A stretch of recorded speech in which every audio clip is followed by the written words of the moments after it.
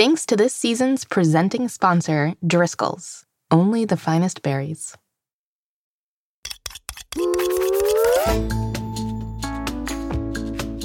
Hello, young chefs, and welcome back to Mystery Recipe. I'm Molly Birnbaum, editor-in-chief of America's Test Kitchen Kids. And I'm Mitzi, Oven Mitt, Molly's right-hand gal, and I will be your tour guide for today. You will? Oh, no, your co-host. Sorry, I'm getting my gigs confused here. Every week on Mystery Recipe, we'll be talking about the fun, fantastical, and fascinating sides of a different kitchen ingredient. Plus, at the end of the season, we'll use all the ingredients to cook a mystery recipe together. Can you guess what it is yet? So far, we know it will contain water, brown sugar, walnuts, oats, crisped rice cereal, dried apricots, and dried cranberries. You might have a pretty good idea of what we're making so far. Any guesses? Today is day 2 of Cranberry Week. That's right, and we are going to get bogged down with facts and tricky trivia, followed by a holiday conversation in Ask a Grown-Up. And to round off today's episode, our friend Andrea is back to help us do some measuring in how-to time. Molly, I've got another tour group coming in 5 minutes. Do you mind if we head to that theme? Gotta keep things moving today. A tour group? I'll explain, but first, to the theme song.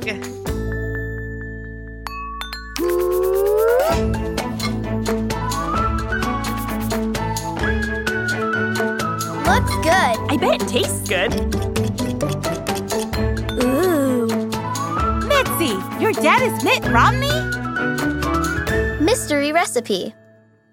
So, Mitzi, you're a tour guide now? I am. The test kitchen here at ATK is such a magical place that I decided I wanted to share it with as many people as possible. So I am going to be giving tours of the kitchen and podcast studio twice a day. That sounds like a lot of work. I know, Molly, but it's a side hustle. It's supposed to be a lot of work. Are you making money off of these tours? Oh, of course not. They're free. Well, then I don't really know if that's a side hustle, Mitzi.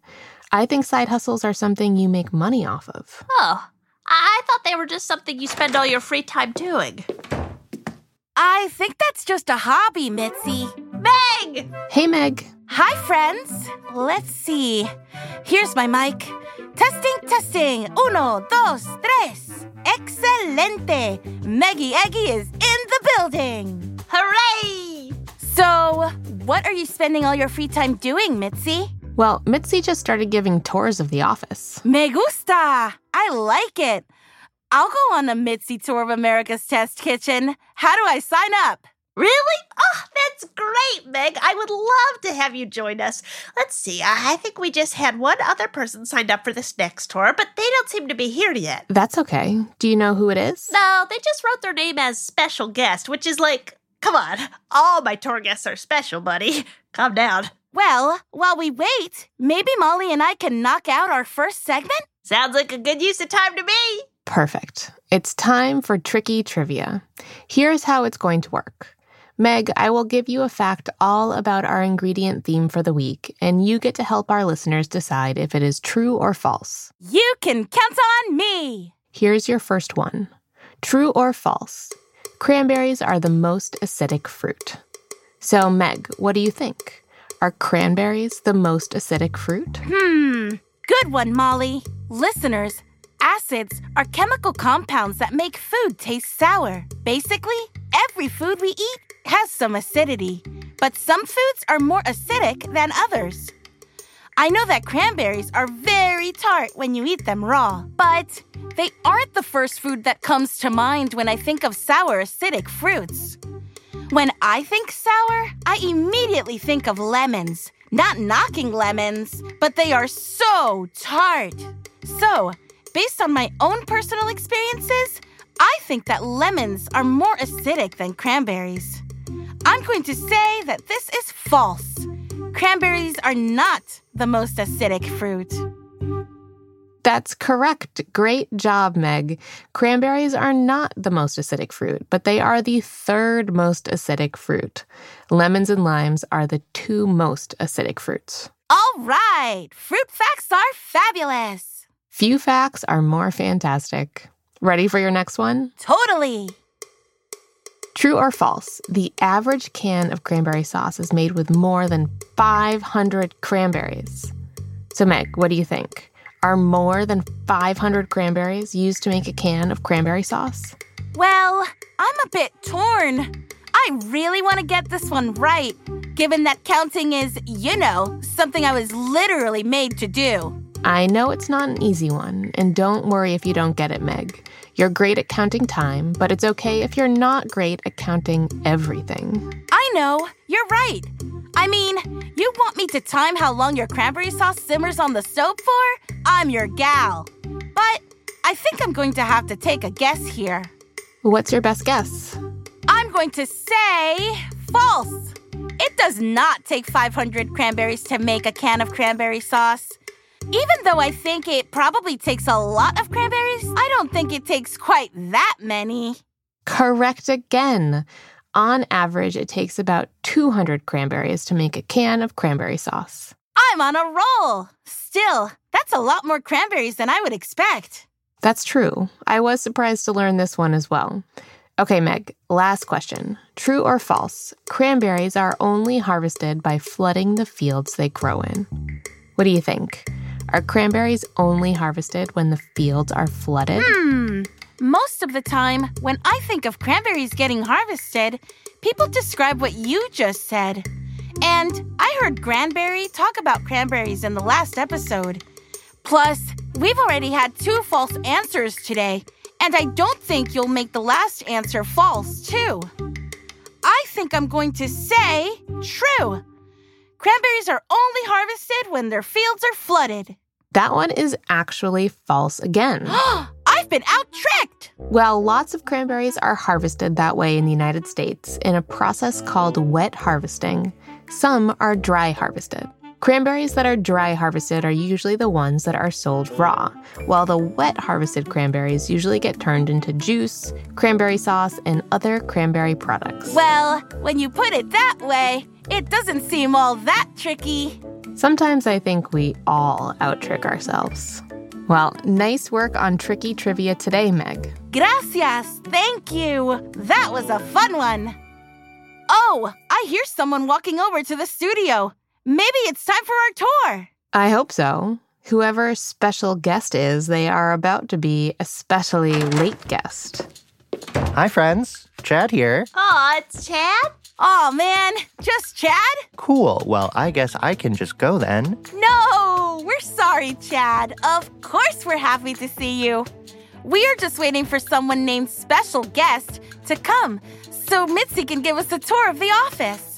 Oh, well, that's cool that you're giving tours, Mitzi. Thanks. It's my side hustle. But if you're here, Chad, then it's probably time for Ask a Grown-Up. That's right. Today we are talking to someone about cranberry harvests. Excited for that. First, it's time for a quick word from our sponsors. Grown-ups, these ads are for you.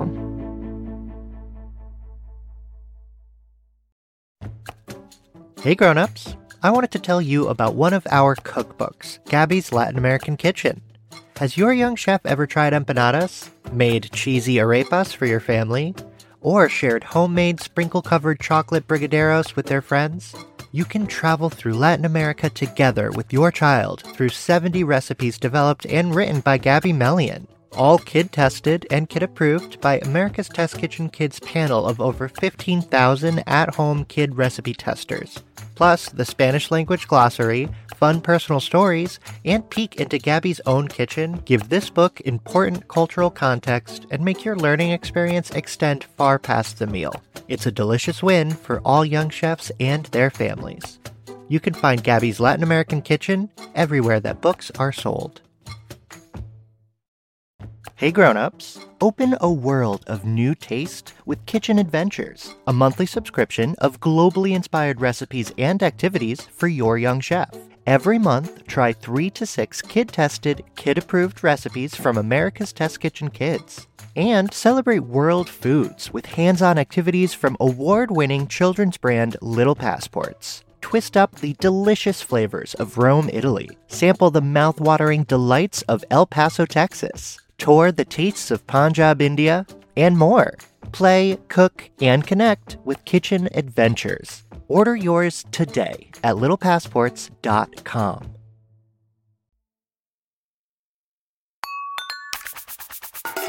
And we are back. Hooray! And special guest is still not here yet. That's true, but I have a very special guest of my own for this Ask a Grown-Up segment. Take it away, Chad.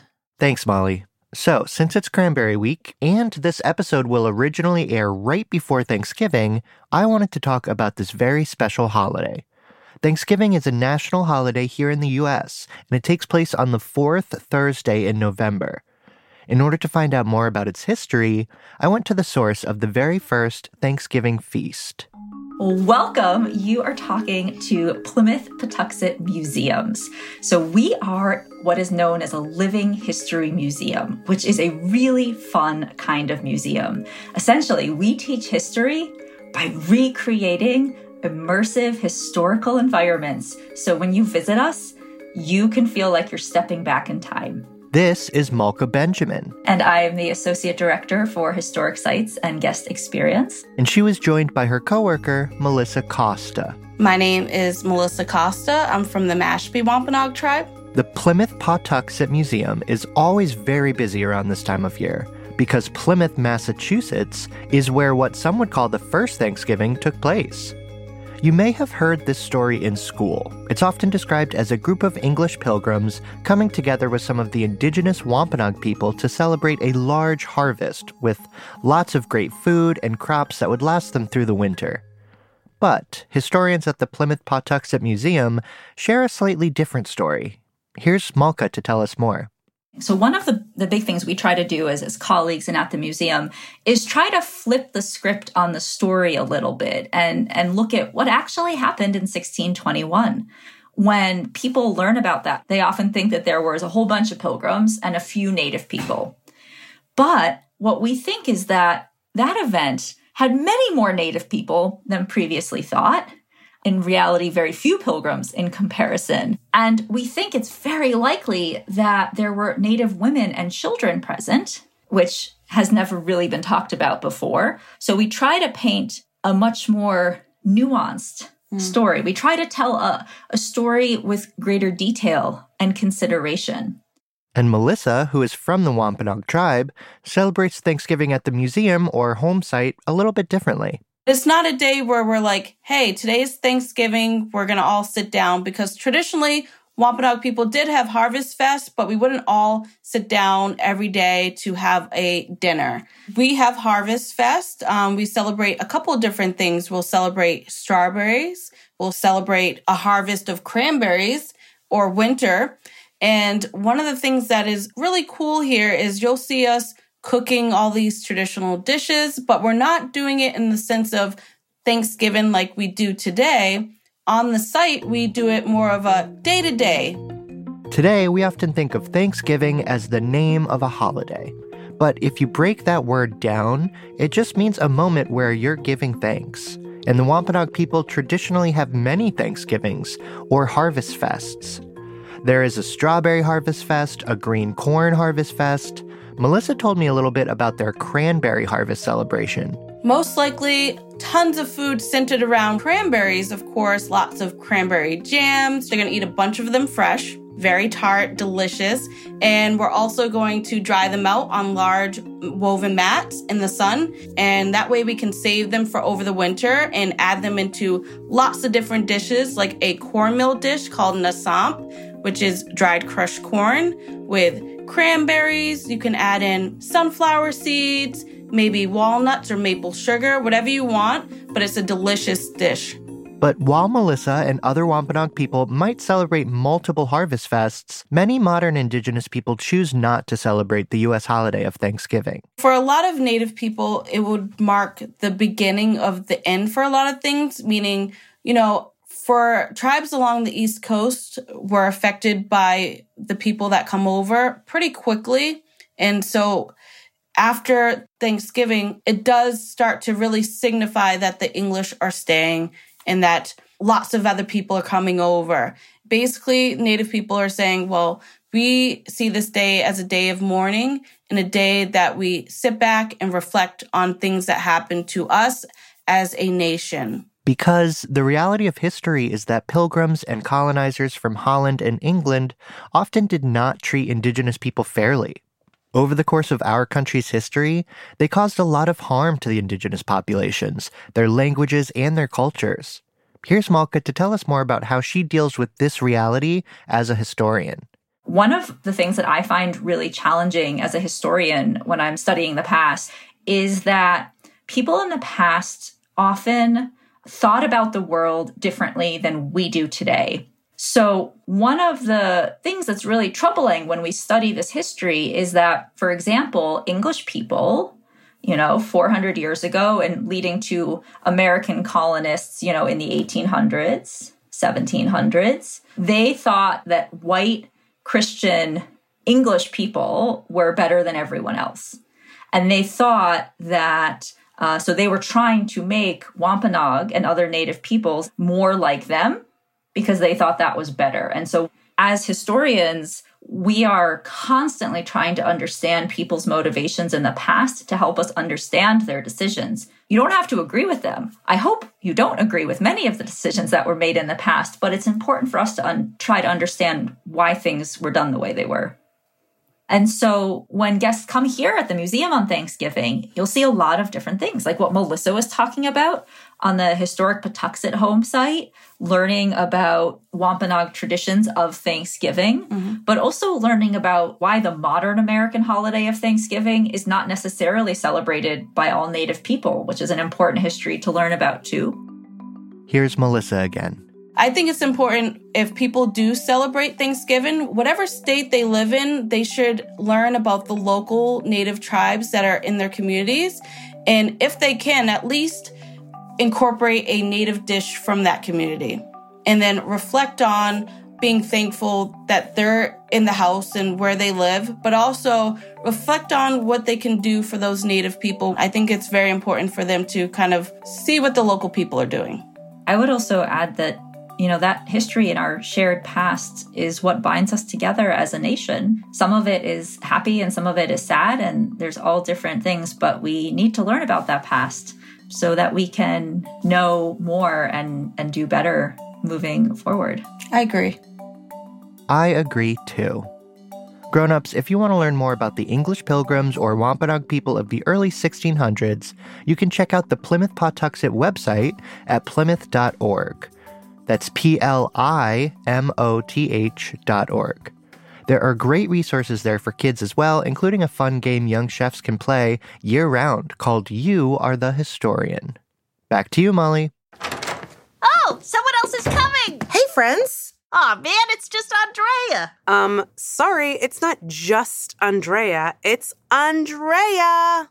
Thank you very much. We're just waiting for someone, Andrea, but they are very late. A very special late guest. But Andrea, I'm glad you're here. Me too. Thanks, Maggie. Listeners, Andrea is an associate editor at America's Test Kitchen Kids. That means she works on developing recipes and experiments for our cookbooks and website. You can find out more about all that fun stuff by going to atkkids.com. We want you to practice your cooking techniques while you're our intern. So every week, I'm going to teach you something new to up your arsenal of kitchen skills. So, Andrea, what are we working on today? I actually have another question for you, Maggie. I'm an open book, Andrea. Ask away. This week, I thought it would be a good idea to go over the best ways to measure different ingredients. Do you know how to do that? Claro que sí. Of course I do. Can I help teach our listeners at home again? That's exactly what I was thinking. You did such a great job helping me teach everyone about how to safely use a food processor. I thought it would be great if you could give me a hand again. Oh, I would love to. I'm like your teaching assistant. Yep. And together, we can teach a great lesson about a very important skill in the kitchen. Today, I want our listeners to learn how to measure both wet and dry ingredients. Even though that might seem self-explanatory, measuring correctly is very important when you're following a recipe. It's also important to use the right tools for the right ingredients, right, Andrea? It sure is, Meg. Okay, vámonos, let's go. Hello out there, listeners. Meggie Eggy here to tell you all about the tools you'll need to measure dry and wet ingredients. Before you talk about tools, Meggie, maybe it's a good idea to tell everyone what dry and wet ingredients are. Good thinking, Andrea. I'm getting ahead of myself. Dry ingredients are, well, dry. They can be things like flour, salt, oats, or sugar. Wet ingredients are wet. Some examples are water, milk, and vanilla extract. Great job. Okay, what tools should we use to measure wet and dry ingredients? I'm glad you asked, assistant. Wait, who's the assistant here? For dry ingredients, there are two main tools we use: measuring spoons and dry measuring cups. How do you know which to use when? Another great question. You really are the best assistant a girl could ask for. Well, I've had some practice. This is my segment. So, measuring spoons are best for measuring small amounts of ingredients, like if you're measuring spices, for example. Most measuring spoons come in sets with 5 or 6 different spoons. They come as small as 1/8 teaspoon and go all the way up to 1 tablespoon. What if I want to measure more than a tablespoon or 2? Then you'd use dried measuring cups, metal or plastic cups with handles. Those also come in sets and typically go from 1/4 cup to 1 cup. They're good for measuring things like flour or sugar. That was a great explanation, Maggie. I would also add that you can use measuring spoons to measure small amounts of wet ingredients as well as dry ingredients, like a tablespoon of vinegar or a teaspoon of vanilla extract. Good point. Now for wet ingredients. Hang on. Before we move on, I just want to go over the dip and sweep method. Do you know what that is? Isn't that a technique for dunking cookies in milk? You dip it in the milk and then sweep it up and into your mouth before the milk drips. Not quite, but now I do want some cookies. The dip and sweep method I'm talking about is a way of measuring dry ingredients to make sure you're getting the right amount. But I thought that's what the cup is for, or the spoon. Oh, it is, but in order to make sure that you've measured out the correct amount of an ingredient, you need to make sure that your cup or spoon is completely full but not overflowing. Dip the measuring cup or spoon into the ingredient so it's filled up past the top, then use the back of a butter knife to sweep away the excess. That way you have exactly the right amount. Oh, that's a great trick. Thanks. Now, can you tell us about the tools we use to measure wet ingredients? I'd be happy to, Assistant Andrea. You're really taking this and running with it, huh? Running with what? For measuring wet or liquid ingredients like water or milk, you should use a liquid measuring cup. Those are clear plastic or glass cups with lines on the sides, a big handle, and a pour spout. That's exactly right, Maggie.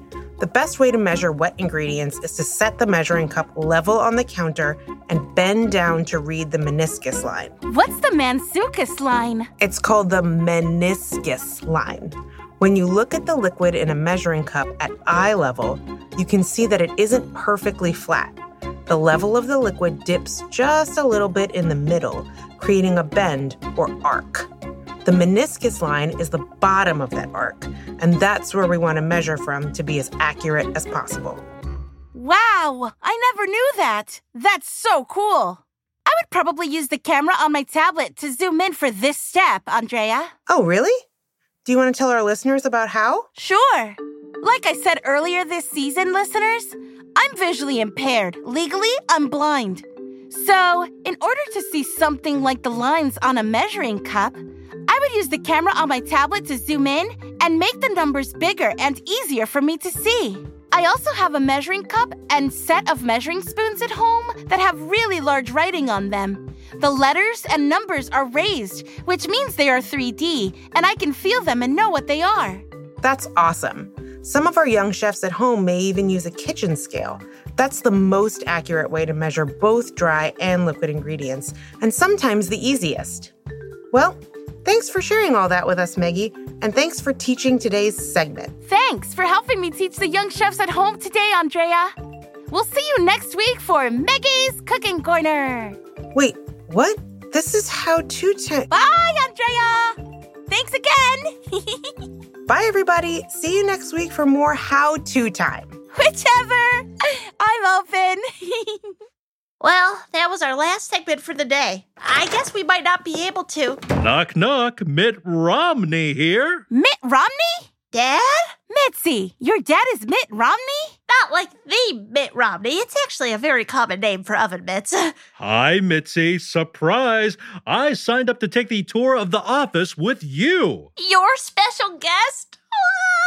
I am. I figured you might get nervous if you knew ahead of time that I was coming. Oh, well, it's good to see you, Dad. Thanks for coming to support my side hustle. It looks like today is just going to be you, me, and Maggie here on the tour. Actually, since the episode is about over, I'd love to join too, Mitzi. Really? Of course. But you know this office pretty well by now, Molly. I know, but it would be great to hear about it from your perspective, Mitzi. Yeah, the nicest. All right, friends, let's get going. We're going to start in the general kitchen, which is just down the hall here. Okay, cool. I'm just going to use my white cane for the walk over there. Oh, how rude of me. Do you need any help? Oh, no thank you. I'm fine. No, please, I insist. Here, let me help guide you down the hallway. I'm fine, really. Oh, no, I won't take no for an answer. That's all right. I understand that you're coming from a kind place, but I really do not need help. Yeah, Dad. Maggie has been blind for most of her life. She knows how to get around. No problem. Oh, goodness. I'm sorry. It's okay. Like I said, I know you were just trying to be nice. Don't worry about it. But I get myself to work every day. I know what I'm doing. It's actually really important to remember to ask if someone needs your help before you help them, regardless of whether they are disabled or not. And if they say that they don't need help, you should believe them. That's true, Maggie. Helping people is a great thing. And if someone needs help, it is kind to stop and help them. But we don't want to assume someone needs help just because they are disabled. And we definitely don't want to touch someone or start helping them without asking for their permission first. It'll be much easier for me to get down this hallway by myself than it would be for you to try and help me. I got it. Thanks for taking the time to explain that to me. No problem, Mitt. Well, shall we begin the tour? Actually, before we do, maybe we can finish up this episode first. Good idea, Molly. Well, listeners, we have reached the end of today's episode. That's right, but we'll be back with another buoyant episode next time. We'll be floating by some science in our pressing questions segment, followed by something that really rocks in our wild card. And remember, at the end of the season, we'll be using all of our ingredients in a very special mystery recipe to cook together. Can you guess what it is yet? So far, we've talked about water, brown sugar, walnuts, oats, crisped rice cereal, dried apricots, and dried cranberries. If you love Mystery Recipe, be sure to subscribe wherever you get your podcasts. That way you won't miss an episode. And feel free to leave us a review. We love reading them. Until then, keep on cooking. Mystery Recipe is hosted by me, Mitzi, and I am a starfruit, and Molly Birnbaum, who is a honey crisp apple. Chad Chennai is our writer and producer. He is a kumquat. Andrea Vavjin is a canepa, and Katie O'Hara is a lemon, and they are both contributing writers on our show. Audio services are provided by Ultraviolet Audio, with sound design supervision by Matt Boynton. He's a nectarine. Scoring, sound design, and mixing by Chester Guazda, a banana, and additional engineering by Eric Gorman, a raspberry. Jonathan Roberts composed our theme music, and Jonathan is a mangosteen. Our director of post-production is Hen Margolis. She is a pomegranate. Our director of production is Diane Knox, who's also a dragon fruit. Fact-checking by Julia Arwin, a watermelon. Our executive producer is Caitlin Kelleher, and she's a blueberry. Jack Bishop is the Chief Creative Officer of America's Test Kitchen. He's a mango. David Nussbaum is our CEO, and he's also a raspberry. Special thanks to our Senior Science Editor, Paul Adams, Executive Editor, Kristen Sargianis, Executive Food Editor, Susanna McFerrin, Art Director, Gabby Hominoff. Deputy Food Editor, Afton Cyrus. Associate Editors, Andrea Vovjin, Katie O'Hara, and Tess Berger. Editorial Assistant, Julia Arwin. Photo Test Cook, Ashley Stoyanov. Test Cook, Faye Yang, and Managing Producer, Yumi Araki. Special thanks to Lighthouse for the Blind and Visually Impaired of San Francisco. They provide training on all the skills people who are blind or have low vision need to set themselves up for success. Their specialists can train you to use the access technology for your needs, train you on how to use a cane and get around independently, and teach you the skills to manage daily tasks and much more. Visit www.lighthouse-sf.org for more information or call them at 415-431-1481. This episode featured the voices of Kira O'Sullivan, Nefertiti Matos Olivares, and Kevin Pang. Thanks again to our sponsor, Driscoll's. Mystery Recipe is a production of America's Test Kitchen Kids. So, this is the General Kitchen, where all of our wonderful test cooks develop the recipes for our cookbooks, TV shows, websites, and podcasts. Hi, friends! Wow, so many ovens. Yes, there are 15 ovens in this kitchen alone. And here is the walk-in freezer, where Meg and I practice ice skating. Yippee! Should we show them a quick few moves? Yes, we've been working on a pairs routine. Care to see? Absolutely.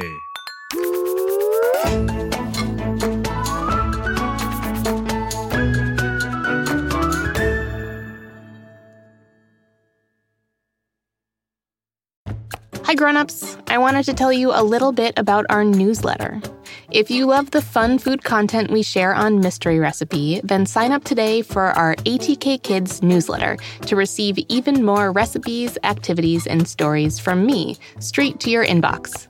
As a mom of 2, I always try to include things that are important to my family, and it's a great way to hear about all the new things we are cooking up at ATK. Plus, every new email added will be entered for a chance to win 3 free ATK Kids books for toddlers through teens. We'll draw 10 winners every month while the promotion lasts, and we have some great books available all the time. Head to atkkids.com/newsletter to sign up today for your chance to win.